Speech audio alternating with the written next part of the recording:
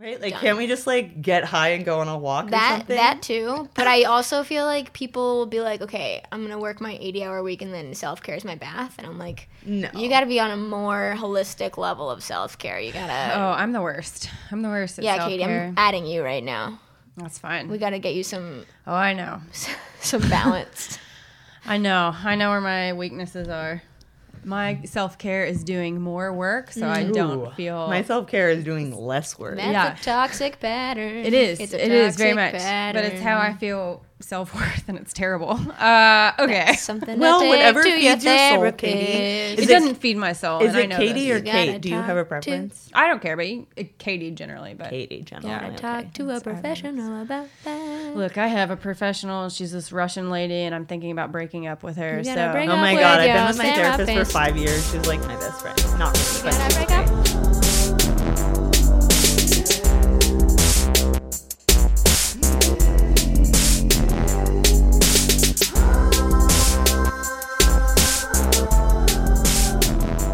Welcome to the 50th episode of the Animal Riot Podcast, brought to you by Animal Riot Press, a literary press for books that matter. I'm your host today, Katie Rainey, and alongside myself today, co-hosting for this episode, is the wonderful Annie Krabenschmidt. Annie, welcome back. Thank you so much for having me, Katie. What's been happening with you, Annie? My God. Since the last, what episode were you on? That was like 12. 12. And this is 50. So And that I was a know while it's ago. 12 because it was one of the best days of my life, so I keep telling people about it. Well, and then you were also co-produced a couple episodes. Yes. Didn't you? Yeah. At the Fall for the Book Festival, Mm-hmm. a delightful time. It's where I got my real hit of little co-production, and I really enjoyed it. Yep. Did a fantastic And job. and So you'll we're notice proud now of- that Brian's not here, so Yeah. I got what I wanted. Yeah, we fired him and replaced him with Annie. Hear that, Brian? So what are Annie, or how's your book coming? My book is very, very close to being finished. I'm about 1,000 words away from finishing, 500,000 words away from finishing my very last essay. That's what you think. I know. The draft one, everyone knows that that's a real flexible number. And then I'll round up an introduction, and then I'll have someone else just like savagely pull it apart. Great. So I'm by the end of the month I should have something to hand over. Great. This is very exciting because the podcast that we had you on first as a special guest, episode, I think 12 is what it was. And it was around this time last year. It was around this time last year where Brian basically on air forced you into deciding to write a book for us, which you may or may not publish with us, but we're in talks. Hopefully. We're in talks. I'm We're in excited. talk. Okay. So this has been the book. So for a year now, basically. Yeah. Yeah. A little over a year since you. Yeah, a little bit. Yeah. It has been really. I'll quickly do this before we really dive into what we're really here for. But I have been as everyone here knows, it's the most frustrating thing ever to write, and especially write a book. But it's less frustrating than going to work because at the end of the day, you're like, wow, I really did something that I'm really proud of. So I've been really excited about all the things that have come up, and it is really poetic in a way that I'm working on my last essay now, which I think is the last essay in the book. And it is the hardest one, both emotionally, both craft-wise, for me to have written. And it's the essay type that I kind of set out earlier in my life wanting to write like. And, every time you're kind of getting close, but then you realize that you're just not at a level where you can pull off what you're trying to pull off. So you kind of accept what you have in you, and then you move on. And I am accomplishing, I hope, an essay that fulfills what I've always wanted to make out of a piece. And it's just beautiful that it's the last one. I mean, it makes sense because I've been basically honing my skill for the last 9 essays, and now it's essay 10 is becoming this beast that I'm super excited about. Juicy. Yeah. Well, this is exciting because episode 50 is going to be really dedicated to nonfiction today. The better of the arts. The better. Okay, as the fiction. I've written plenty of nonfiction in my time, so I will allow it. Thank you. For this episode. Although fiction is my first love. So our special guest today is also a nonfiction writer and a writer of multiple things. Hi, Sarah Palantonio. Welcome to the show. Thank you for having me. It's lovely to be in Harlem today. Yeah, Sarah's traveling all the way from Flatbush today, which we have talked many a time about how Flatbush that's Avenue, technically. Avenue. Flatbush is its own. I know you probably don't go to Brooklyn I often, don't. but Flatbush is actually its own neighborhood. Oh shit! I just showed my knowledge of Brooklyn. Yeah, It's okay. Cool. I literally started a reading series 6 years ago in So you don't have to Upper go to Manhattan, Brooklyn? so I wouldn't have to go to Brooklyn. So. Classic. Sarah Palantonio is a recovering music programmer who always keeps the radio on. To what channel? We are a WFUV household, Okay. What, which is in what number? Fordham, and you probably get great reception of. It's 90.7. Oh, yep. Okay. I know more by numbers. I don't ever remember the letters. What is a radio? Just kidding. How does one listen to the radio in the modern age? There's a great free my app car. called, I don't have my phone on me, but you can stream anywhere on your Amazing. thingy. I forget what it's called. Okay, I'll look it up. I can figure it out. I still drive everywhere, so, you know. Right on. Not all of us have cars in Manhattan, Katie. I know. It's Well, while you're called looking- Simple Radio, and you can stream anything from anywhere. Okay, Star 113, Radio Disney. Let's go. Sarah spends her time reading every book she can, finding out about niche music histories and subcultures. The bands she cannot live without are Wilco, Nirvana, Jefferson, Airplane, the Velvet Underground, and the White Stripes. But the first band she ever loved is Led Zeppelin. Sarah believes every band is someone's favorite, and there are always something to discover, new and old. She holds an MFA in nonfiction writing from Sarah Lawrence College, woo, and lives and works in Brooklyn, which we've established. I've never been to. She can read more from her, and you can read more from her in Entropy Magazine and on her website. Follow Sarah at Twitter via Sarah Powell. That's Sarah Sarah at Sarah Paol, because she wants to know what your favorite Bob Dylan record is. My God, I just stumbled over your whole bio. I'm so sorry. Welcome, And Sarah. I would love to be an Interview Magazine, but it's Entropy Magazine. Did I say? I heard Entropy. I thought I said cool. Entropy. Yeah, it's definitely not Interview. It could just be my southern slurring. That's cool. Messing everything up. So your bio is very music oriented. This one. I just want to say that my dad once dated the manager for Jefferson Starship. Is that No, the- Jefferson Starship. No, not that. What was the Airplane. one? Jefferson Airplane. Yeah. Yep. Just Wow. want to throw that in there. They've kind of been They broke up. careening towards like my favorite all time. I mean, favorite all time's always Zeppelin. But then it's like Airplane's really my shit. Okay. But like also, I mean, I'm gonna stop myself because Go for it. This is I love your I love nerddom. Big Brother and the Holding Company, like the San Francisco sound, like the bluesy folk, like fuzzy thing that was going on. That's like not quite like early metal, like Sabbath. That's my jam. What music do you like? Yikes. You don't have to answer. Yeah, 'cause, like, you this is- we nerded could out, just- and I was like, "Oh, I was here for the writing," See, like, but like for instance, right now I'm reading The Dirt, Motley Crue's book, because I've been always meaning to read it. And like I used to work at Sirius XM, and the first channel I learned was Hair Nation, so I know an exorbitant amount about hair metal that I wish I didn't know. But I was like, yeah, Motley Crue, like, you know, I have this like new philosophy about music writing that like any genre of music is interesting if the writing is good enough.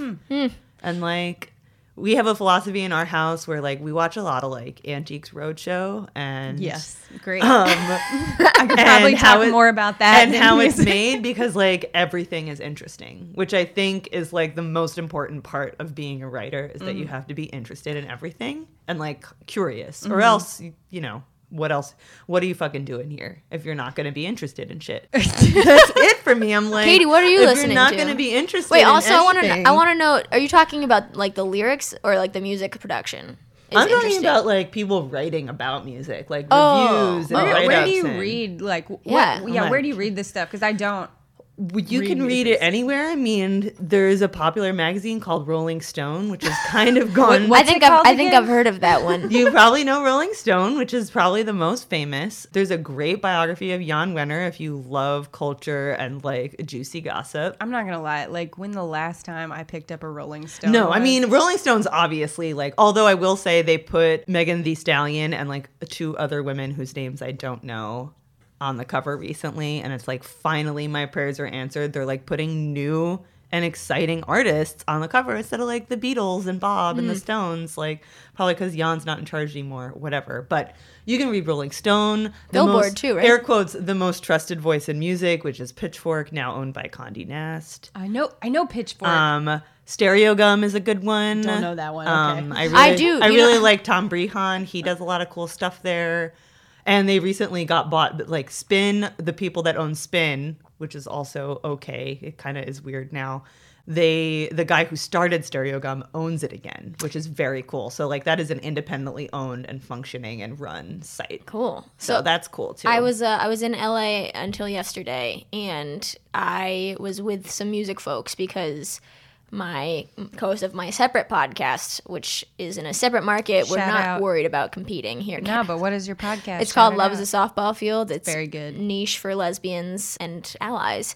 But I was there. Did you get that from Love is a Battlefield? Yes, and also softball being what it is. Enough said. I was there with my co-host and best friend. She is a musician in LA, does like grunge pop punk kind of combo, but is a queer woman doing it, which is very cool. And she was with a friend of hers who's a member of a band called the Illuminati Hotties. I love that. Do you? It's a great name. Oh, no, the name? I love that name. Okay, well, she's very cool. I'm writing it down. Very so chill. And she had come out with this single that is amazing. And I was like, I had no idea. I never heard this single went out and was released over my head. I didn't know. And she just goes, you must not be reading Stereogum. And I was like, okay, all right. Well, they say, like, in the music world or, like, music Twitter, music writers, like, music critics write for other music critics. Like, the people who mostly read music reviews are either artists, I think, especially if it's their review of their own record, or people who write it. I feel like that's the same for literary reviews, too, Very much so. Like, you know, random people who you may be friends with who aren't writers aren't really, like, reading deep literary, like, reviews and drama and, like, columns.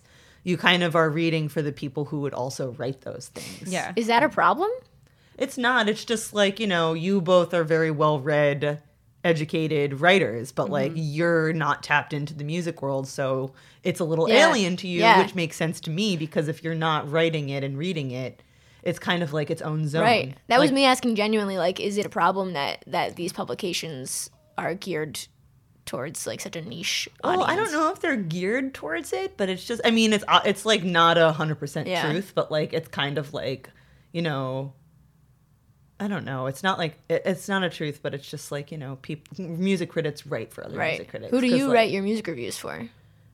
Not reviews, your nonfiction around music. Do you write that for critics, or do you write that for? I write it for myself. I was telling Kate earlier that I have this new project where I'm doing like my music memories because I've been trying to figure out what to do with like fragments of and like lots of scenes that are really just standalone, and so I've just been like putting them out there to like put myself out there. Yeah. And it's been really nice because it like allows me to like put down those memories and just like move on, because music is a really pungent thing where you can hear a song and it transports you back to a certain time of your life or when you first heard it or a feeling or a lover or something. And those like are really interesting ways to explore sound, which is really always what I'm after. You know, it's like, but it's really hard too, because like there are so many ways you can describe the way a guitar sounds, and it's been done a fucking 1,000 times, so you have to find a new interesting way to do it. I would think memoir would be a very cool way to talk about what a guitar sounds like, if that's what you're talking about. Kind of like, you know, everybody, and you know, I don't know, I'm thinking of this thing someone recently told me where like every story has already been told and the key is to like find a new way to tell it. So I think about that a lot. I don't know if it's true, but it came from a man who I respect, who's like really in publishing and like I see almost every day. The cafe I work in is connected to a small indie press, and they come in all the time. What indie press? Millville House. Okay. What cafe?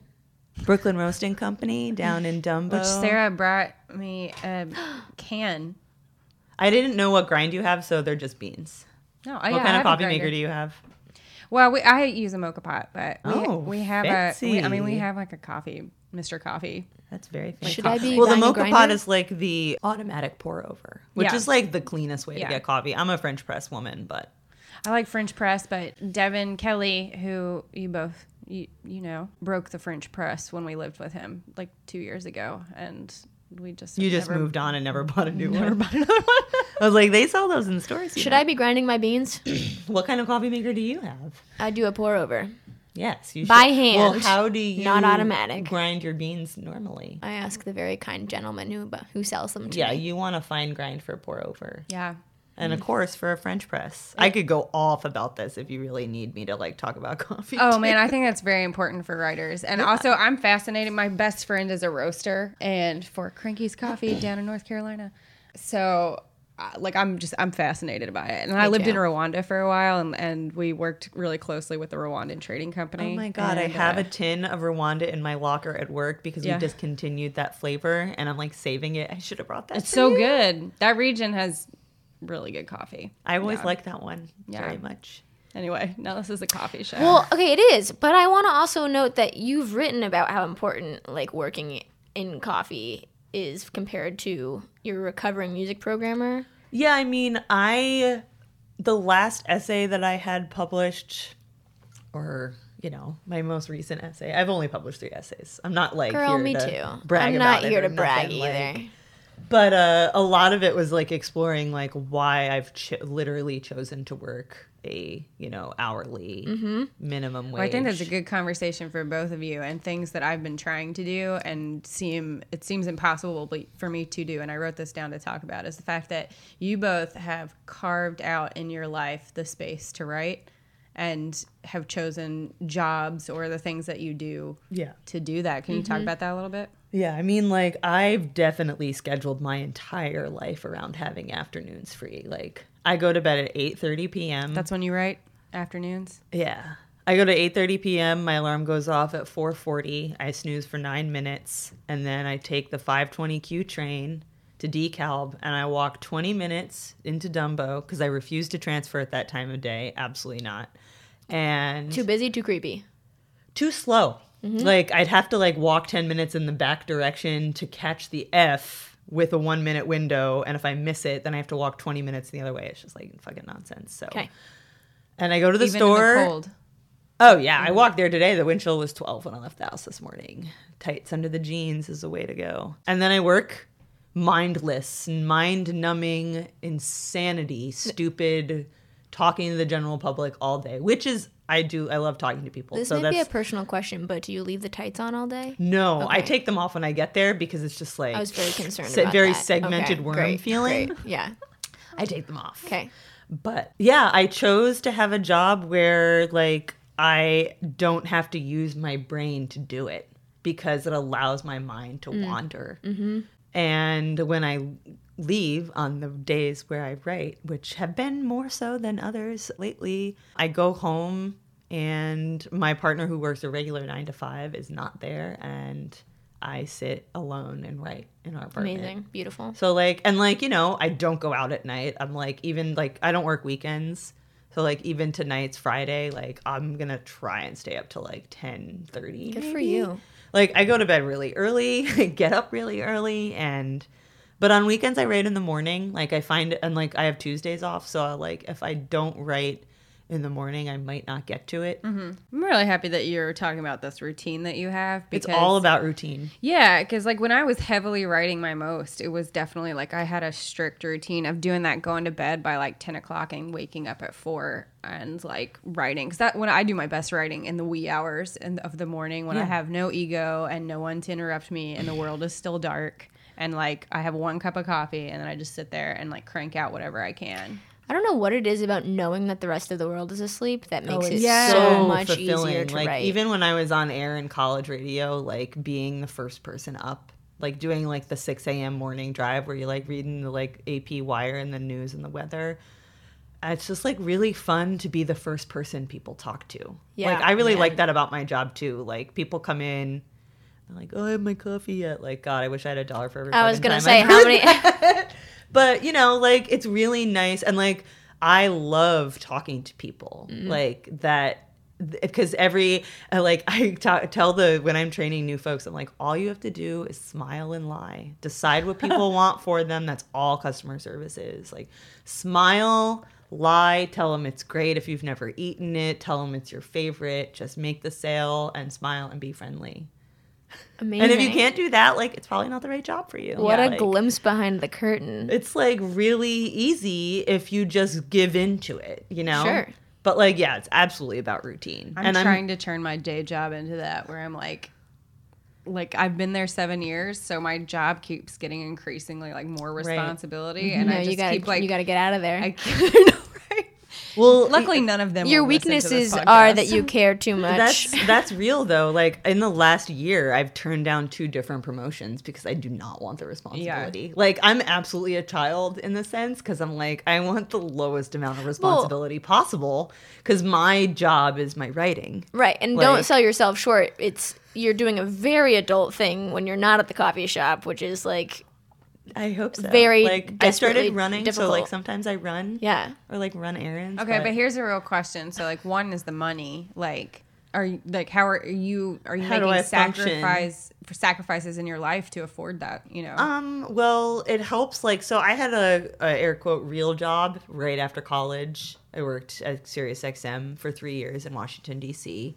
and like saved money then, and like I've always been a really good saver, and like I have a 401k left over from that. Nice. And like I had a childhood savings, which I just recently closed a CD and opened a Roth IRA because I do not have the ability to save money at a desk salaried job. So I put it in there, and my partner, who works as a economic consulting firm as a assistant editor who advises me on these things, makes more the inverse of what I make.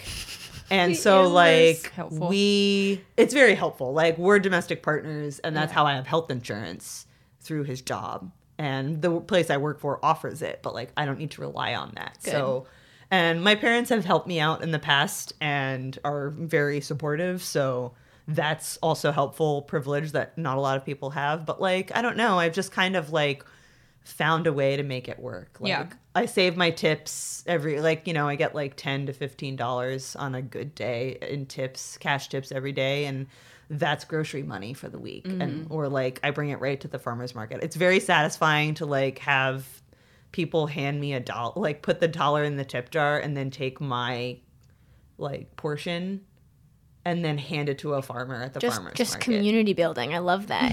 It's like you're really investing. The way I'm able to like express my politics, and that doesn't make me go insane, is spending my money locally and composting. Yeah. Really. The other political rebellion. Oh, man. Because it's don't like, you know, it's really hard. Like, I do too many drugs to get into politics, nor that I think that, like, I'm not going to tangent, but, like, I don't want to participate in the system because it's so fucked and broken. But, like, there's a portion where you, like, have to participate from within to make changes, but, like, our generation's, like, really disconnecting from that for obvious reasons. Look, or other people are, like, getting more into it. Well, in terms of like going off the grid and stuff, this is as an aside. When I lived still in Arkansas, like I love gardening and composting. I have all that, and like I miss it. Like I have my little tomato plants over here because like I have noticed them. They're very lovely to grow something at all times, or I'm gonna go crazy. But at one point in Arkansas, I was rigging a bike to power my own electricity in the house. That's fucking right on, and it was man. awesome because there's like a whole subculture like of underground people who just teach you how to do this stuff, and I was like, the future I think is absolutely having a garden patch and chickens or a goat or something, being able to like self-sustain and like growing your own food and being aware of where your food comes from and like where, you know, being able to make it and grow it, because like that's the future. I owned 3 goats in Rwanda too, and I tried to milk them to show my security guard. We had a bet. Oh, they were not milking goats. There are specific milking goats that you have to have. They're like alpine. Assaulting these goats instead. The mom was not happy. No. But I made one thing of goat cheese just to like, because I was determined. I got milk from her. Yeah. It was rough, but like I had a bet with my security guard there. And, like, we had this, like, on-running joke, and they just thought I was, like, you know, like, this crazy, like, fucking American coming in, like, milking a goat because nobody did it there. And I made one brick of cheese and put it on a frittata, and I won the bet. Did you eat it all at once? Yeah, well, I shared it with people. We put it. I'm just like picturing you just like housing a brick of cheese. I'm concerned for both of you that you live in New York and have ambitions to own tiny plots of land with vegetables. You know, I know. Eventually, one day, we'll probably leave New York and do that. Well, Sarah, you were talking earlier about how everything's political now, and it's funny that that's your political statement is like, I'm going to compost but it's true. I mean, like, you know, there's so much meaninglessness in everything. Yeah. Like, Yes. Trump is just like, you know, the New York Times reporting that Russia is meddling in the 2020 election and no one's going to do anything about it, and it's just meaningless. Yeah. And yesterday when it was announced that Roger Stone was going to get 3 years in prison for everything that he's done, I said to my partner, I was like falling asleep, I was like, God, I almost let that ruin my whole fucking day. He's like, well, when Trump pardons him tomorrow, that's going to ruin your day, because like it doesn't make any sense. So like the meaninglessness is really just like kind of the philosophy I've gone into. Like, it's easy, like, consume news, be aware, read more than one place, but like it all truly doesn't matter. Like, I know many people and like generations have known this, but I guess I like came into my own where I'm like, government is business, and it has been forever. Recently watched the War Room documentary about Clinton's 92 campaign for president, and James Carville with hair and George Stephanopoulos, baby, those two are in charge. It's the most compelling non-reality TV you'll ever watch, ever, because it's like them in their campaign office, like bullshitting, planning stuff, like something that never would have been made today, and like seeing Hillary Clinton and Chelsea just like their whole lives flash before your eyes. And I recently learned that like Hillary was on the board of Walmart, and even in 91 they were millionaires. And like the saying that my partner and I have adapted is that it's not about politics, it's about class. Sure. And that's it. No, so that's it. That's what it boils down to. We didn't do this in my intro, but part of my illustrious history is that I got a master's in public policy. And within 2 weeks, you know, as any young, doe-eyed kind of person who wants to make a difference in the world thinks like that's the way to do it, change policy. And within 2 weeks of being there, I was like, I think that I'm in the wrong place. I'm on the verge of tears at the end of my last class of the first 2 weeks, which is, you know, the drop ad period, whatever. And finally hearing someone, part of our curriculum was talking about changing public opinion. And I was like, that's the only way that I can imagine being involved in politics. Right. is I can't imagine working on the floor. I can't imagine trying to make legislation pass. None of it matters. It's all about who's paying for it. It's all about who's backing it. And if you do something that's actually radical, you won't be reelected. So, and then I had that moment where it was like, oh, what I care about is public opinion and influencing culture and how we're consuming culture. So do you think that's why you two are writers then? No, I totally do. Yeah. Right. It's very much about like the medium is the message, you know, and like also with, you know, Twitter and the internet, while it is evil, this is that saying like the internet's great because everybody has an opinion, but it's awful because everyone has an opinion. Sure. And like someone's already trying to run against AOC's seat because they can't stand that a brown woman is telling them what they don't want to hear. I love her so much. Right. And so it's like, you know, I think the one politician that's like actually doing the good shit is Stacey Abrams, and she is doing Georgia? like hardcore work in Georgia and getting to the bottom of, you know, like the simple fact that the man she was running against for governor was in charge of the election. So it's like, of course the system is rigged. Right. And it always has been. And I used to think the 2016 election was going to be the defining moment of our generation, but it's not. The 2020 election will be the defining moment because You don't think 2016 defined a lot of moments? It did. But like I was talking about this at work today. This is a total fucking bummer. I'm a really big bummer. There's a really good chance Trump's going to win again. Oh, I kind of think that he's going to win. Oh, no, I think DNC is so split. No one can get behind anybody. Yeah. And no, and like you even watched the debate the other night with Elizabeth Warren, and I know we're totally going down the rabbit hole. This is what happens, but I don't even care because what happened with Elizabeth Warren, where she clearly like the most fucking. I said. I was texting in a group thread, and I was like, Elizabeth Warren is way too smart to be president. Mm-hmm. Like, she does a lot of good in the Senate as a senator. Sure, yeah, but this is why, and if you watch any of the post coverage after she just slayed that debate, no one covered her. The candidates weren't talking about. They don't care. As soon as Bernie and Mayor Pete started to tie in Iowa, no one cared about Liz Warren. I know. Yeah, what is up with that? People hate women. That's what's up with that. Oh, what? No. Dude, I would. But Amy, I don't think I know how to pronounce this woman. Klobuchar. Yeah. Everybody likes her for some reason because they mentioned she's a moderate. her. She's so center. Elizabeth Warren's way too radical. If Amy Klobuchar had even like a modicum of Elizabeth Warren's like charm and ability, like intellect, like she would be higher. Did you see that clip going around of when she went on Telemundo? Yes. And admitted that she didn't know who the president of Mexico was. That's what they talked about in the debate the other night. Did you hear that? I did not watch the debate. They gave her shit about it, which they should. But Elizabeth Warren even jumped in. She was like, everybody forgets a name. Like, who cares? Like, let's move on. And I was kind of like, yeah. And, I don't know. The only thing that serves is to be like women's stupidity. How could you? Yeah, I mean, how dare those women speak to us? How dare they say anything? Man, well, sorry, I didn't mean to bring that whole thing up, but I do think I am here for it. I think as a queer writer, I like politics is part of my writing because especially if we're talking about nonfiction too. Right. Is like speaking from a queer position is political no matter what, which is kind of an argument to make. So I was just reading The Overstory, if y'all have heard of it. That sounds really familiar. What Richard is it? Powers, I believe. I commented on one of the What Are You Reading Wednesday posts that I was reading it. Oh, okay. But it's kind of been polarizing in terms of its reception, but generally pretty accepted as good. It just came out? A year-ish ago. Is it nonfiction? No, it's fiction. And it's a story all about forests and how intertwined forests are. It's kind of the fiction version of The Secret Lives of Trees, about how trees communicate and have like feelings and stuff like that. Huh. It's amazing. I loved it. Roxane Gay gave it 3 stars on Goodreads. I gave it 5 stars.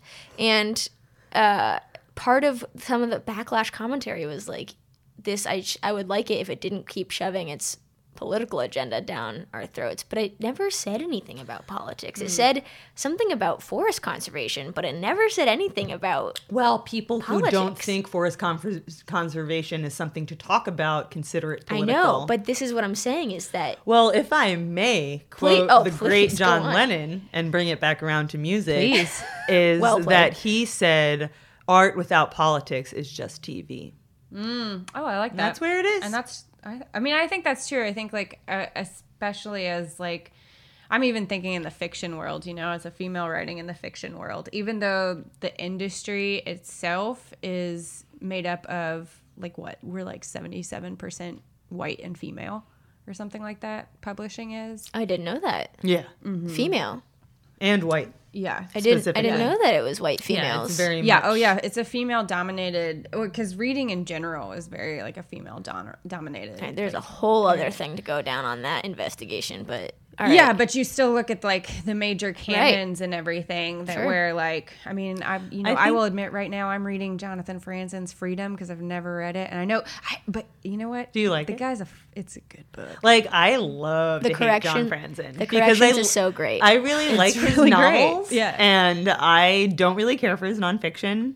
I read Farther Away. Yeah, because his nonfiction is all just like how he likes to shit on DFW at this point, or Oprah. But I think I loved his novels. I've read them all. Yeah, I actually like this better than The Corrections. I feel like I would definitely want to reread that.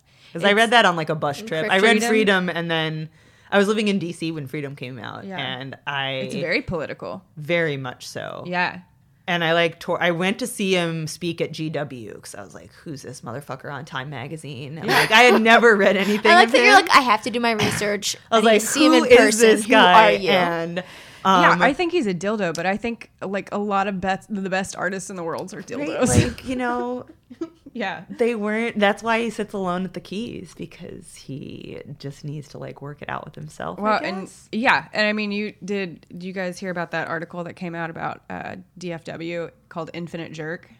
I tried to read it, and it inspired me to rewatch The End of the Tour, which I did see in theaters. And then I was like, maybe I should try again with Infinite Jest, because I tried it twice and got 200 pages in. I was like, this is so much. I could read like 8 books in this time. Yeah. And like my number one problem with Infinite Jest is that the binding is too big, and I don't want to carry it around. Oh, yeah. I mean, that's a if good it point. was a smaller, well, like, also that you have trade, to flip back and forth to like get the foot. Yeah. Right. Like if it was a small trade paperback, which they can do in 1,000-page books or whatever, I would have read it like 10 years ago. Yeah. It's just I like know it's so cliche, cumbersome. but I've just been recommended it DFW so many times that I don't even bother. Well, like I'm really interested in it because point, it's it's supposed to be great, and I am interested in like addiction and recovery stories. Like I only read like the beginning where the guy's like setting up to like get high alone for days and like caves himself in. And like when I think of that book, like that's the only thing I remember about it, like that and tennis.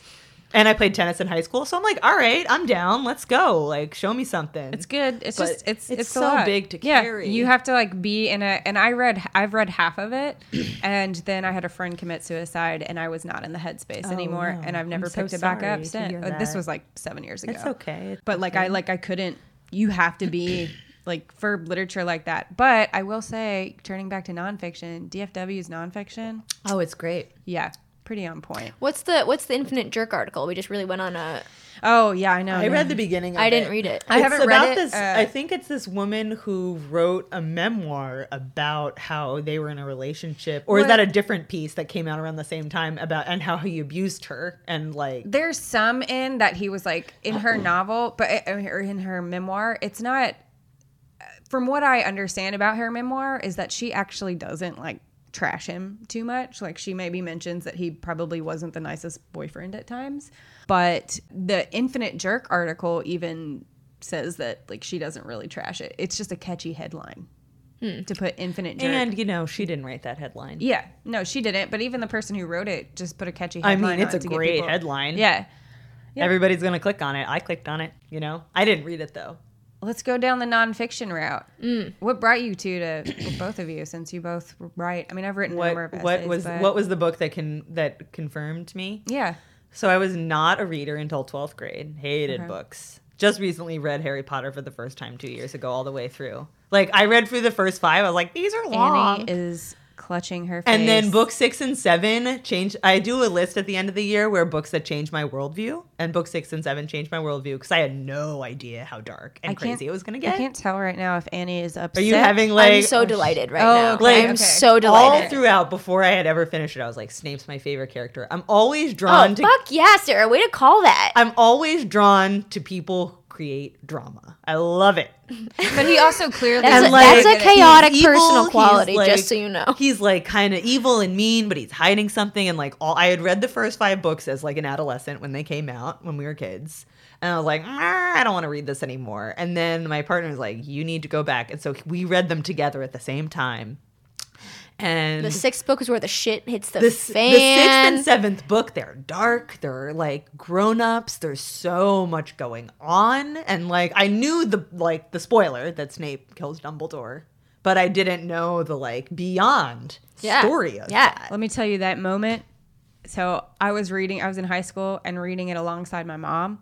And my mom, I'm a very fast reader and I get it from her, but she's still faster than me. Flipping through. And she What's up with moms and fast reading? Oh, my mother. My mom is so fast. My mother does not. So she got ahead of me in book 6 and we're sitting next to each other. And all of a sudden she goes, and I was like, no! Ah! And I like ran inside. I was like, don't tell me! And I like knew someone had died. And I was so upset. well, And then that last chapter of the 7th book where just the pensieve, it's one chapter. One chapter changes literally everything in I'm the definitely entire gonna have to like series. reread it again. But Ugh. so I was not a reader as a child. I believe it's called The Prince's Tale is the title of that chapter. I'm I pretty don't sure. remember any of this, but The Changes book the that entire did series. it for me was Ron Kovac's memoir, Born on the 4th of July. oh. Which I worked in a coffee shop in high school, full circle. And I came home late one night and my mom was watching the terrible movie adaptation starring Tom Cruise on AMC back when they used to air movies and when they had like the pop-up. Sounds promising. The pop-up video where they would like run facts about the movie under the screen. Oh, yeah. And I like came home and she was watching it and I kind of got like sucked in. I was like, what's this? Vietnam. Because I like love hippie shit. It's like my whole fucking shit. And the next morning, my dad's paperback copy of it, he like put it on my place setting. And he was like, here's the book it's based on. And I read it and I was just like, whoa. Did you start writing anything after that? Did it make you like... It was kind of around the same time. Like I always really liked writing, but I didn't want to follow the rules of like public high school English where like you have to like write like the triangle paragraph triangle of like thesis statement that sums up all of it. Oh and then I teach and I've forgotten. The list, the What are you thesis sentence teaching them, is Katie? the last. Creative writing, not that. The thesis statement is the last sentence of the first paragraph, which gives you A, B, and C, and then A, B, and C paragraph backs up it's the those fucking ideas. worst. You repeat it at the bottom. Good. I hated it. Me too. Yet I remember it 20 years later. And I would never follow the rules. But in AP English, that changed when we were like we would like break off with groups and like encouraged to read other books. Like I read The Color Purple and Lord of the Flies, and you know I was assigned to read on the road, but I refuse. I've never read it. I cannot stand the beats, despite all the hippie stuff I love. I really just can't with it.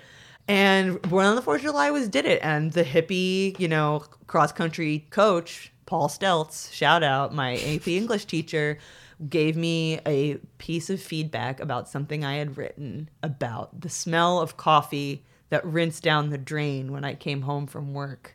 Because we were supposed to like write about, I don't even remember the assignment. I remember writing about working in the coffee shop and how I would go home at night and I would take a shower and the whole bathroom would smell like coffee. And he was like, that's a really interesting thing that you did. And that was the first time someone told me that my writing had something to say. And I think that was what did it. So it's like always, you know, the high school teacher. Yeah. The one person that gets to you. And, you know, Born on the 4th of July, I was just like got addicted to the truth. Yeah. Like I'll maybe read a few novels a year at that. But Me like, too. The truth is and like there's so much truth in fiction. Like people base novels off their whole fucking world. And like the truth, and my father's a reporter, so like also that. But like, you know, Born on the 4th of July did it for me. Like Ron Kovacs signs up to go to the Marines when he's 18, early Vietnam. I gotta read this. Becomes paralyzed from the chest down, comes home, and becomes very active in the Vets Against Vietnam. And it's, you know, it was just like a headstorm of all the things I had been interested in, and it was true. And I was like, all right, that's it. Book. Do you like Tim O'Brien? Yes, I recently reread The Things They Carried, which I think I read in like 11th grade or whatever. So good. It's technically fiction, but it's basically nonfiction. The essay in it, if I ever get to teach anything, I would teach The Sweetheart of the Song Trebong because it is so beautiful and lyrical and visceral. Those are like my favorite things in writing is like when you get your hands wet. Like my new thing is like really try to gross people out with stuff because like I want to push the limit of like what is so disgusting that I can write about that makes you grossed out. Like that is my shit these days. I just read something where I was like, this is really hard to read. Oh, you know what? It might have been in Freedom. Like there was a part. There was a that little makes sense. part- There was a talking poop in the corrections. Yes. Oh, that is so nothing. It was so I fun, though. love like gross shit. I love writers who are like willing to get their hands wet. I was like I have so many like writing philosophies that are just probably gonna pop out all over. But it's Are like these yours or are they ones that you've heard? And no, I'm like, you know, if you're gonna fucking write it. Like don't hold back. Like show me your gross parts. That's what I love about the truth. Like I went to a weekend long workshop with Catapult. I think I ended up at Catapult the first time I arrived here. With Catapult Don't this write past alone? summer. Don't Write Alone? No. Were you there? Okay. I was not. But I feel like I took a class there the first time I arrived in New York, and now I'm like pretty loyal to them as like a class thing. They brought in Melissa Phoebos, who wrote Whip Smart. She was my first craft professor. And who wrote... That's a That's a gross book. The one part where Whoa, she's Whip Smart. pooping on the guy. I haven't read it. Oh, God. I'm It's going so to. The point grimy. is, she led this workshop, and She's a boss. how do I even say this without losing all of my street cred? My family is basically like a non-Catholic Catholic family. Like, it's all in my book, and we've talked about it on the podcast, I think, but like so much body shame, so much not talking about You need to read Whip Smart for sex, sure. not about like periods or anything like that. And I grew up very like puritanical in my understanding of sex and all of this, and now I'm a lesbian, so it's just like, what does that do for me in terms of understanding what sex is for? Obviously, I'm past learning about all these things now, but Here, Annie, do you need a copy? I'm gonna need that, yeah. There we go. I was in there, and she is just basically talking about writing as a metaphor, or no, I don't know which one's the metaphor and which one's the truth, but like talking about writing about sex as a metaphor for writing. And I was like, I could never talk about sex in writing. And she was like, list all of the words that scare you to write. And I was just like, and I had to write the C word down, and I had to write the P word down, and I had to write. Do you mean penis? My pussy was what I meant. I find that word to be like very pornographic. It's very, well, because, yeah, I don't even like, I'd rather say the C word than say pussy. I do that. The C word is like a word I do not use. I find it We're very. talking about cunt, right? I find it very It's offensive. one of my favorite and when words. people use it, I don't use that word. Like, that's kind of Yeah. how I feel about it. Like, whatever you want to do, but like, Yeah. I do not say that word. I find it like very degrading. And, Yeah. But you know, Really? I don't know. There's something really graphic and lyrical about it that I like it. I also like quim. oh, What what's is that that? one? Oh, that's like the British slang for cunt, basically. Really? Yeah. I thought wish people twat said it was here. the equivalent. It is also twat, but or is it Writing quim? down the Quim words you're is very afraid of. Now I got to look it up and poetic. make sure. But Quim yeah, sounds like it what sounds it is. like fancy because it's English. Yeah. Like to Americans, Quim. it's like Yeah, she had us do that, and Yeah, then she was that's what like, it means. Okay, write okay. a memory down using all of these words. And I wrote about the first time, well, what I thought was the first time I had sex. It wasn't. I just was holding on to my non-Catholic Catholic upbringing with my first girlfriend, and I was like, I could never ever share this. But people like stood up and shared what they had written, and I was like, you're so brave, I'll never do it. But it was just this, she made it this metaphor in terms of, if you're gonna write, you have to get in the thorns, you have to get in the bushes. What are fucking you get in doing? there, I know man. it That's was the good shit, no and that's pun like the best intended stuff. on bushes.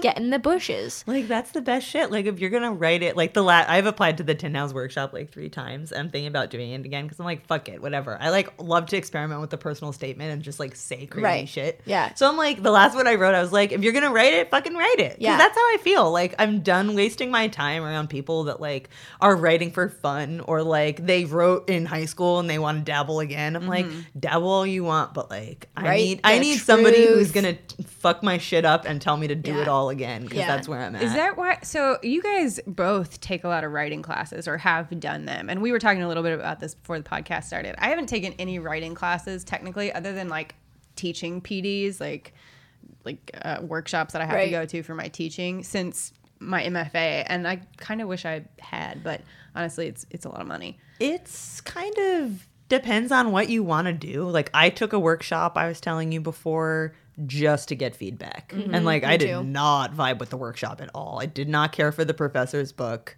The other people in the class were like all had careers and like we're doing this for fun. And I was just like, it felt like a waste of my time. Yeah. And you know, I'd say like, because you have a writing degree, Yeah. I think you're past the let me sign up for this $300 workshop Yeah. class. I have a writing But, like, group. Right. Like, you might, like, I would much rather belong to a writing group. Like, people who are willing to like sit down and do the work, or like sit with someone alone in a room for hours and write or something. But like, it's different for every person. You might benefit from it, but you also have a master's degree in it. So you might just be like over it. You might get there and be like, fuck, I made the wrong choice. Yeah, And I then want have to some. sit in it. My writing group, like they've both been on. We're 3 people right now, and we're expanding. So, if anybody. But they were just on the podcast a little while ago, and like it's just like really hard with schedules and like meeting up. And I wish we were more Do regular. they live in Brooklyn? One lives in Brooklyn, one lives in Queens, and so we're all Not good. It's also Let me just point out that yes, I'm selfish, and yes, they've been to my house, and I have not been to theirs. No. They know me. So to circle back on what did it for me. Yeah, what did it for you? So this, and I'm not trying to just draw attention to that because I felt left out. I'm just trying to circle it to exactly what you're talking about right now, which is I was a math and physics person through and through, started college, and I was a physics major. I think I've already done this whole spiel on this very podcast, episode 12. And I hated English, especially this whole, topic structure. It's not even like English. It's like you have to do this. It's so boring. Not creative. And so every time there was a list of 8 topics to choose from, I had to pick 9 because if they know what the topic is, where's the fun in trying to write a paper if you're telling me what to write? So I was always doing the 9th topic, which was always ended up being a trash heap of like it was a dumpster fire as I tried to piece together something original. And I always got like middling marks on them, but I had more fun because I was like, oh, I tried to make this new argument. But I got like average grades in English all throughout high school, and then math and physics, I was like an all-star. And then I had one creative writing class in high school where I wrote about my mother, who's so easy to write about because she's so entertaining, wildly entertaining. And I got good feedback being like, oh, that was creative and fun. And I was like, yeah, whatever. And then I was kind of into comedy writing, but then I kind of gave up that dream. None of this, I had no thought that I was going to be a writer. Like I thought I was going to maybe write TV or do a stand-up comedy thing, but never ever did I think. I wanted to write a book as a child, but I just as a thing. Like I wanted this thing. I didn't want this thing. It was, motioning with my hands. That what I wanted was to have a book in my hands, not necessarily the actual act of writing.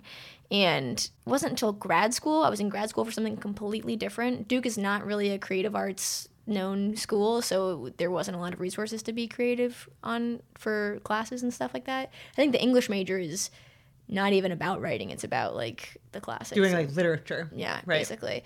And one professor of mine from undergrad who stayed friends with me when I was in grad school was like, you need to own your identity as a writer. And I was like, what are you talking about? It was I had never considered it. I had never thought of myself as particularly talented in writing. And then he gave me a couple books. One was Bad Feminist. One was The Empathy Exams. And I think The Empathy Exams is the book that did it for me, by Leslie Jameson, and she's my favorite nonfiction writer. That's a really good book. Yeah, and that last essay about the grand unified theory of female pain is just, it's so good.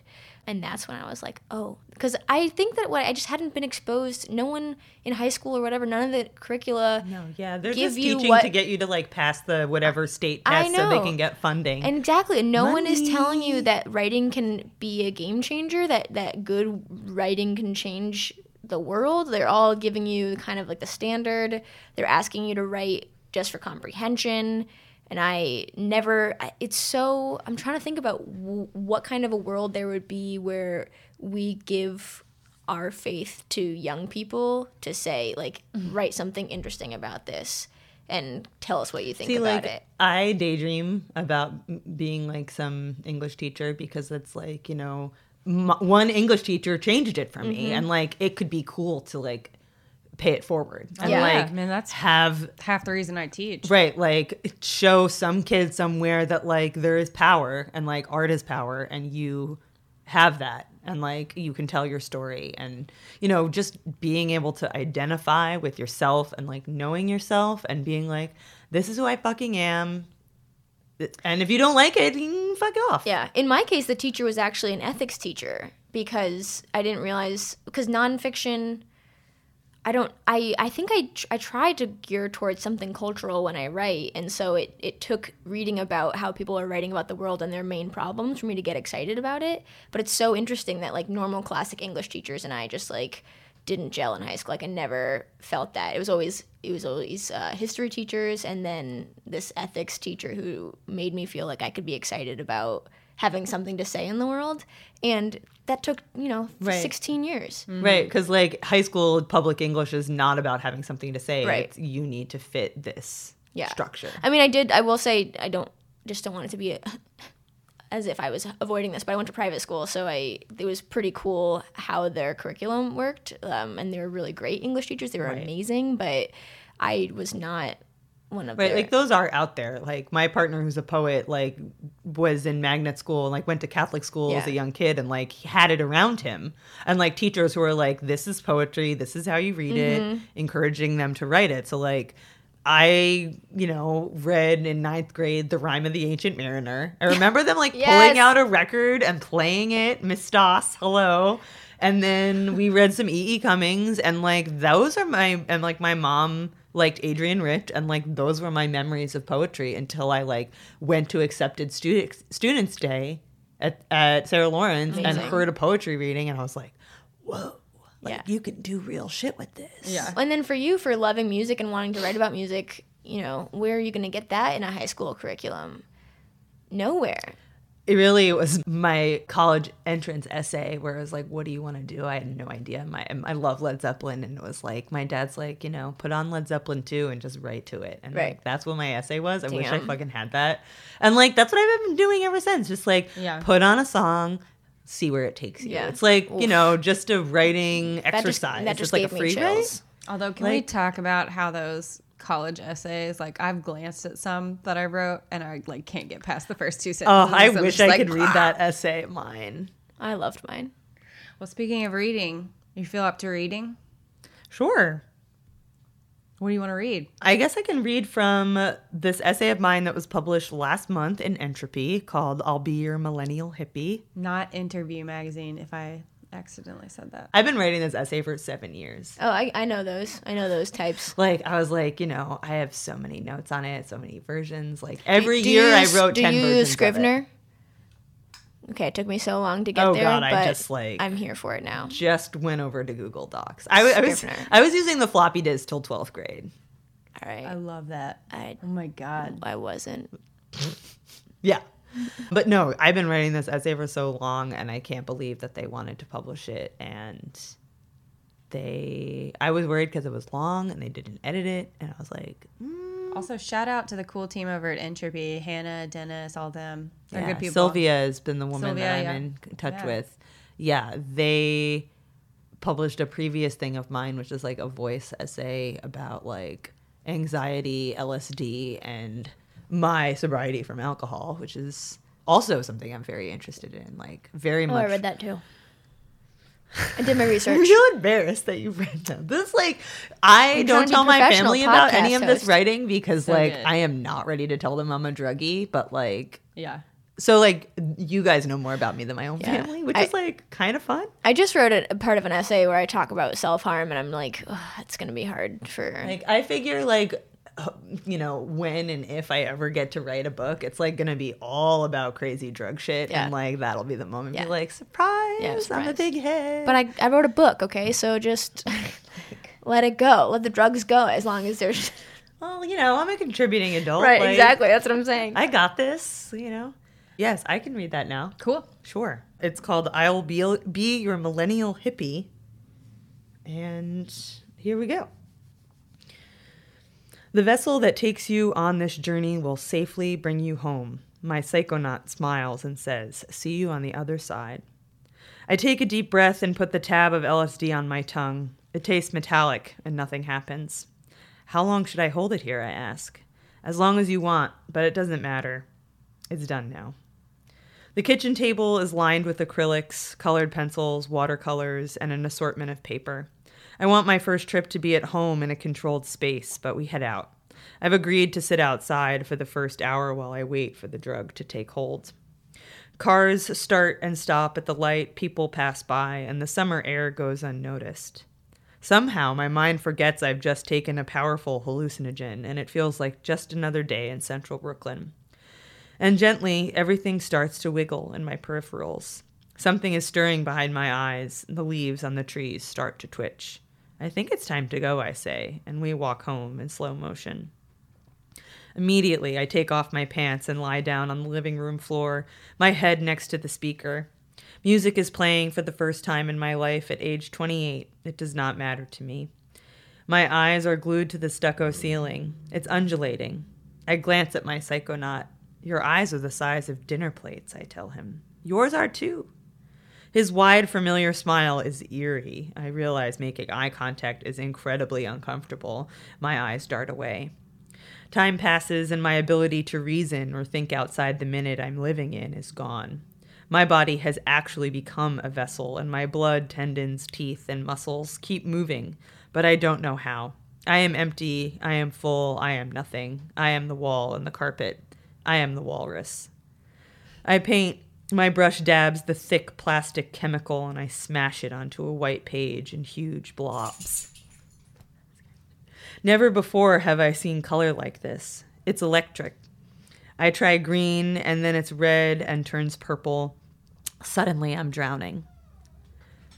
I'm in a purple oval. My bones and organs spill out. I have no reason to live. I'm wet and not breathing. My face tastes salty. I find myself on the couch and then the floor, this time in a ball, gasping for air. The heavy drums digging the hole I sit in suddenly stop. My cheeks are red and tainted. My psychonaut appears and reminds me to breathe. We suck air in and push it out in sync. The pink sacs in my chest move up and down. Why don't we paint with some yellow, he says. There's a blank page. The yellow strokes are tiny and quickly become wings, a head, and a bird. I am dazzled. Color is new again, and I swirl and swab it around with tiny hairs on the end of a stick. I loosen up again and avoid deep colors. The acid's intensity fades away, and I feel myself gaining control, getting used to the drug. The force behind my eyes and in my stomach starts to flow through me, and I'm no longer repulsed by my body. Air ripples under my fingers and palms, and the Rocky Mountains on the map of the U.S. above my kitchen table flutter. When I wash my hands in the bathroom sink, my arms stretch into porcelain like claymation. I am a never-ending Gumby. My sticky spaghetti legs eventually hold my weight again, and we walk to the same bench and watch the cars. They're still starting and stopping. The next day, I'm drunk off my first psychedelic trip. My nerves are connected to every stranger, every slab of sidewalk, every piece of garbage in the gutter. Everything is new. I fantasized for years about what tripping would be like, but when the first crest rose behind my rods and cones, I instantly knew nothing. It wasn't a feeling of being high. LSD operates on its own plane. My eyes descended into my mind, and waves of cold, lonely purple filled my lungs. I experienced synesthesia, a common side effect of LSD where one sensual experience is perceived by another, feeling color, seeing sound. Minutes felt like hours on LSD, and the purple made me afraid and suspicious of myself. My cosmic solar plexus was shattered, and now I can no longer define fear. Nothing will be as bad as seeing the underbelly of my own brain. It was yellow that lit up the cracks and crevices, and I saw a different version of myself hiding below. Now that I knew what to expect, I was ready for more. What else could I find within? My interest in LSD started when I was 16. Acid was not around me in high school, but it was the colors of the music I listened to. During my junior year, I received Barry Miles' Hippie as a Christmas gift from my parents. I don't remember telling them about it, but I had memorized the New York Times book review section featuring Hippie. There was a girl with freckles like mine and long, dirty red hair like mine, lighting a pipe with a match. It was the first time I saw someone doing a drug that wasn't drinking a beer or smoking a cigarette. It called to me the way illegal things can. Rosetta liked it a lot. Delightful. Man, I was thinking the whole time, like, do you read a lot of poetry? I mean, I know we talked about I try to. I read more than my partner does. Who is a poet? The most recent poems I read was Terrence Hayes's my sonnets for my past and future assassins. And I am going to, in the process of when my tax check comes, I'm going to buy Homie by Dan Ed Smith. And I want to get their Don't Call Us Dead also.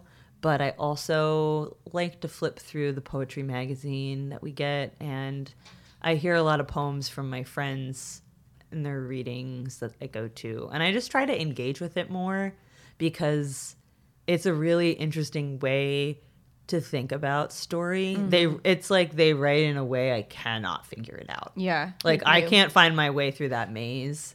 And they're great editors because they like force you to see a certain tunnel. But like it's a really like, you know, I started reading poetry when I started dating one. And I read like Ariel and like Frank O'Hara, the obvious entry point, and then just like started going from there. And it's a really interesting way to edit. I see it more as an editing tool because I like don't know how people do it. Like I'll hear many versions of poems over time from friends and they change. And do you mean one person's like single poem changing over time? Right. Okay. Yeah. Just one person's poems that I'm most familiar with. Yeah. But yeah, I love the way they look different on the page. Yeah. Like at first I was like, why is this shaped like this? And they're like, well, there are no rules, so it could mean nothing. But other times it's about pace and how you read and repetition and why you're choosing these things. Yeah, I've written 3 poems and I just know that they're terrible. I do not try to write poetry. Yeah. But I definitely heard its influence in that piece. I mean, and also like everything that you've talked about so far, like getting deep in the thick of it, like I felt like everything was tangible, it was deep inside. Very tactile. It felt very poetic. Thank you. I really just try to I took Joanne Beard's workshop, and when I first went at Sarah Lawrence, the brief encounter, and like she was basically like, don't use the same word twice ever. And like that has always stuck with me. I'm like, unless I'm using repetition on purpose, to show something, I try not to use the same word twice, really, ever, because there's so many more. And like, I don't really like big fancy words. Like, I did not do well on my SATs. I've never taken a literature class. I don't really like, the 25-cent word. Like, I like the 5-cent word where it's used in a way you least expect it. Like, I have my favorite. What's a 5-cent word? Like, I don't know. Like, my favorite words are like words where you definitely know what they mean. My favorite words, if I can remember them, are neon, sewage. See, like you just I can't believe you have a list and Like I love the word sewage because when you say it, it sounds great and you know exactly what it is. Like it's a word that goes ugh. Yeah. Like those are the best words. Neon, sewage. God, what are the other ones that I love? I forget. But those are 2 of my favorite words. Oh, I love the word cartoon. Cartoon. Why? Because it's just like, it's such a fun way to describe someone. It sounds like the thing it's describing. Yeah, like it's that. Like, onomatopoeia. So many people like in New York, like, you never know what you're going to get. And like some people really look like a cartoon. Yeah. And like, I love the word cartoon. And maybe because like the way it sounds and the oon sound. My favorite word right now is emote. And it's like a very narcissistic reason that I love it right now is because I wrote a sentence in a workshop where someone was like, you're performing, it was talking about my difficulty emoting, like connecting with people and emoting, and she's like, you're performing how uncomfortable you are with being emotional is by using the word emote instead of like actually talking about feelings. But it's my favorite word right now. Yeah, like I love, speaking of like the canon of like old white guys, but like I grew up like loving Hunter S. Thompson, like reading Fear and Loathing on the Campaign Trail and like all of his essays and stuff. And like he always found a way to make basic words sound inspiring because he wasn't like using like SAT vocabulary. No. He was using words that surprise you because he's putting them together in an interesting way. Like that is more interesting to me than like long like adverb adjectives that like just go on forever, which have a place and time, but like that's just not my bag. I love to use a 25-cent word in a way that I hope is somewhat ironically. Like I love to throw it in there and like draw as much attention to it as possible. I feel like I'm always learning new words too. I have that thing. My partner set up that thing on my Chrome where you double click on a word and it defines it because I'm like always I want to know what it is. Unsure of what these words are. And I just like, I'm always asking. And like, I realized long ago, like I can't be afraid to ask. Yeah. When I don't know what someone's saying, always ask about it. Because I'm like, I don't know. Like, tell me what it is. Like, I really don't want to go down this route, but I do improv, and one of our new rules is like, if you don't know what the other person's talking about, like don't pretend that you do. Like don't look like an ass. Like you just ask what it is. It's like the same adult lesson I learned early on is like, if you made a mistake, you have to tell them it was me. Exactly. And like, yeah, I fucking did that. Can you believe right under the bus. The number of people who don't do that? And they're like unwilling to look like, I don't know, like looking like a fool, I feel like has been following me around for most of my life. Me like, too. I hate like ever since like I wrote in green pen in 11th grade English and she got pissed at me. And then I wrote in it some more because I'm like, fuck you, I'm not writing green pen. Like always These looking are my like tools, an asshole ma'am. and like never saying the right thing at the right times, like totally my fucking thing, like always say the wrong thing and offend people and get myself in trouble. Like, sorry. Yeah, I love apologizing. I mean, you too can't much, though. Like too much, women, but especially. Like I found myself, especially like being around the general public. I say excuse me. I do not apologize. Yeah, I think like when I people said that, like say I'm sorry to get by someone else. Yeah. I'm like, Yeah, I said that I'm not really sure if that's what like, I don't meant, like but to apologize. Like if I have to apologize for you to something, it's like I stepped on your foot or like really fucked up. No, I meant I like really fucked up, and I'm like, I want to take this moment and apologize right. and own it. Yeah, I mean you gotta own. I think. Yeah. I don't know if that's part of being a writer. I think it's more of being a person who's like aware of their surroundings. I don't know. I have a situation right now where I'm feeling the urge to tell somebody I'm sorry, and I also don't feel like I have to, and so I'm fighting the urge to just be like, are you really Don't do sorry it. for what Are you did? actually sorry? Yeah. no. Then don't do it. They might, I mean, you know, people are always worried what other people think about you, but it's like people are so consumed with themselves, they're definitely not thinking about you. Yeah. So I wouldn't sweat it. But if it's keeping you up at night, like maybe make a No, it just like happened write today, it out so and it's then not go to keeping bed. me up. Oh, No, okay. it happened like an hour ago. So Fresh on the brain. all right, well, we're coming to the end. What I was thinking about, you said you have a lot of writing philosophies and stuff. Oh, Annie, yeah. you've said some things too. I wonder if you guys can name any specific writing philosophies that we can take the podcast out on. Does it Episode have to be 50. my own or can it Can be you someone say else's? 50 writing philosophies? Can we name those for the 50th? That's a The joke. one I often think of is another thing from Joanne Beard is that she has 4 rules for every sentence, which my God. is it true? Is it grammatically correct? Is there a surprise in it? I always forget the fucking 4th thing. Fuck. And never forget it. Right. Is it true? Is it grammatically correct? And it's surprise, like a surprise word or a surprise piece of information. And you know what? I always do this. I'm like, oh, I love her 4 rules. And I always forget the 3rd one. So I don't remember You the messed 3rd up. Oh, one. that's intense for each sentence. Yeah. She I was like like that. very, you know. But what and about, like people are always teaching the 4th state of matter because it's like you can write that one essay and like she's infamous now. The 4th state of matter is like one of the greatest essays ever. Yeah. And like I think that's I you just have need the read one. that. I haven't read it. I need to read it. I barely know who you're talking Actually appeared in the New Yorker fiction edition, but is a nonfiction essay. She like fucks some major shit up with that about. essay. All right. I won't even tell you what it's about. But It's thank great. you. Rules. Physics are involved. I love. Side I point. love. I think that Melissa Febos talk really fucked me up, and I was like, I just need to tell you how much that just changed me. And I'm thinking about adding sex details into my book, but we'll see. Someone talking about like, can you imagine writing the scariest thing that you could ever write? And I was like, oof. That's a really good writing Oof. prompt. Like, what are you most afraid to write? Yeah, and I think what I was just saying earlier was that I think I've written the scariest thing that I've ever not wanted to write is in this last chapter of my book. Is like I've been waiting and I've been like I'll never talk about it. And now I'm like I think I'm ready to write it down and have it in there. I have like a whole book about my like dad that I am not ready to even like talk about with Yeah. people, that I'm not anywhere near able to write about, that I like. It's a subject I don't write about ever because I'm not Yeah. in an emotional place where I can explore that. I'm Yeah. like still navigating having a healthy relationship Right. with him, which I do not. And I've been doing these like music memories, and I wrote one. Sometimes I'll just like write something and immediately publish it on like Medium or something. And I wrote this one that I can't believe I put out into the world about this like Which one? Because I've read that too. fucking creep. I'm doing my research. I'm being a professional. I wrote this thing about the And he real killed estate it. album Days.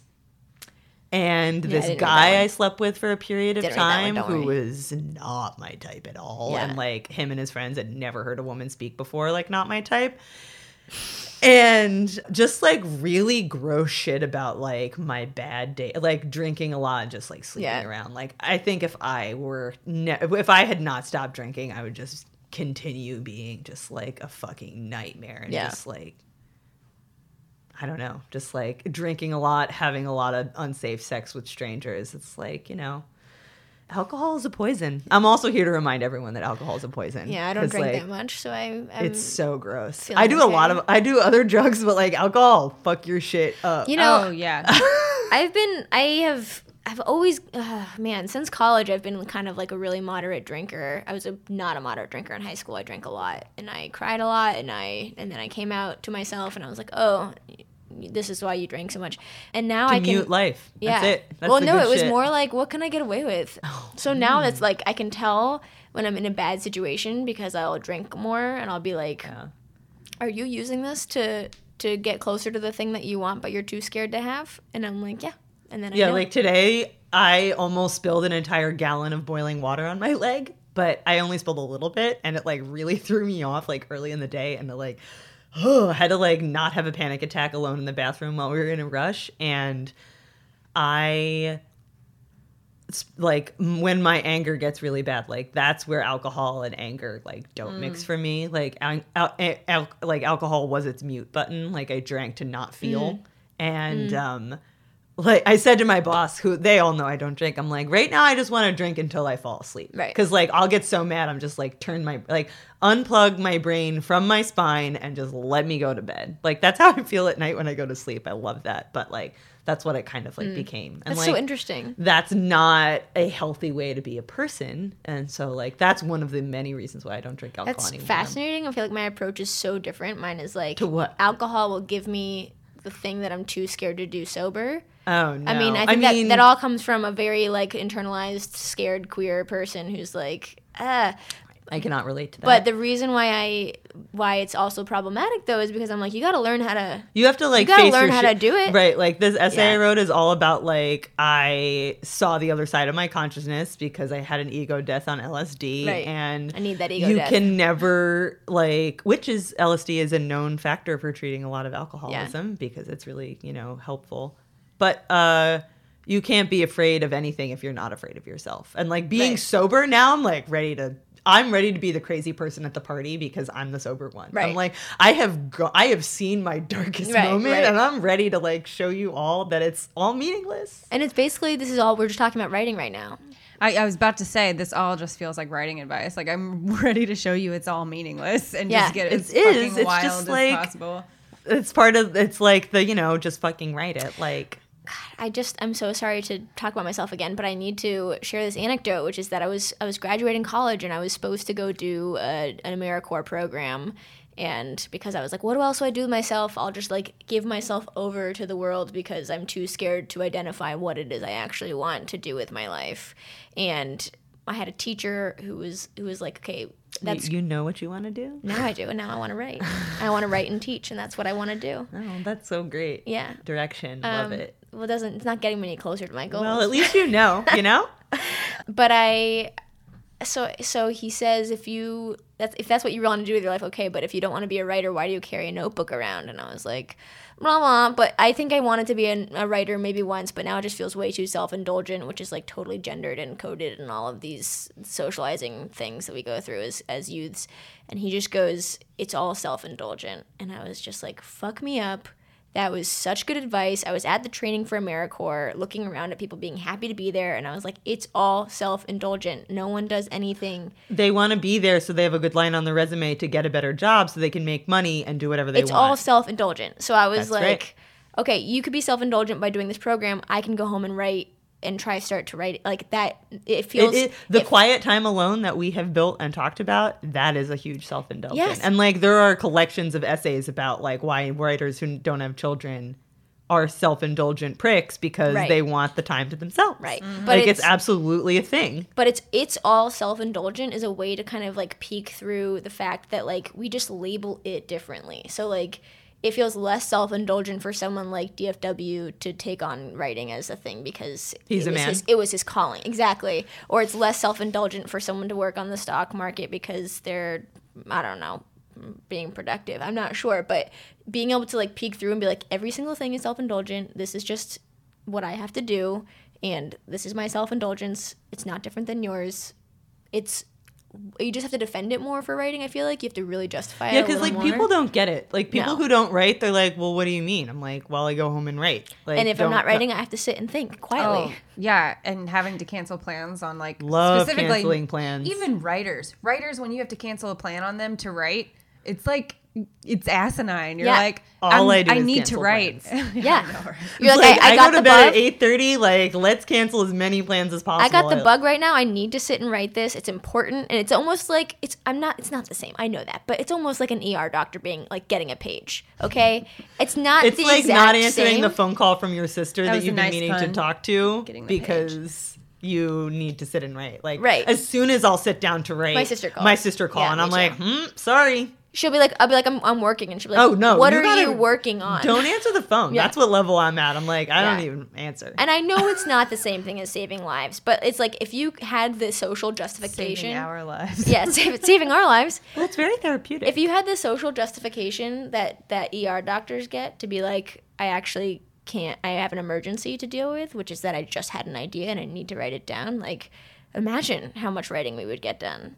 That's why you carry a notebook with you. That's why I carry a notebook around. Yeah, it's because I do want to be a writer. I think that's a good note to end on, is carry a notebook. Yeah, do it. Thanks, Sarah. Thanks, Annie, for co-hosting, and thanks, Sarah, for being on. Thanks for having me. I hope I didn't diverge into too many directions. No, I've had fun. Me too. I had a great time. Great conversation. Love it. We'll have to have you back and continue it. And love to keep Brian out of here. Yeah. He's a goner. Okay, that's it for today's episode. If you like what you heard, please subscribe and review on whichever platform you're listening. You can get in touch with us on Twitter, Facebook, and Instagram at Animal Riot Press or through our website, animalriotpress.com. This has been the 50th episode of the Animal Riot Podcast with me, Katie Rainey, and the always a joy Annie Krabenschmidt as your co-host today, and our guest, Sarah Palantonio. Our transcripts for our deaf and hard of hearing animals are provided by Jonathan Kay. Our podcast assistant is Dylan Thomas, and we are produced by me, Katie Rainey. See you later, you filthy animals.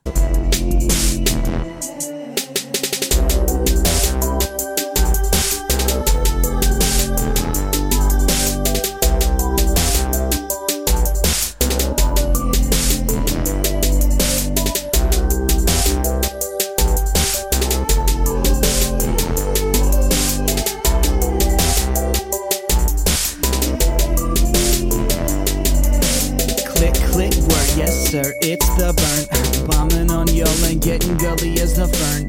I don't know much about Lee.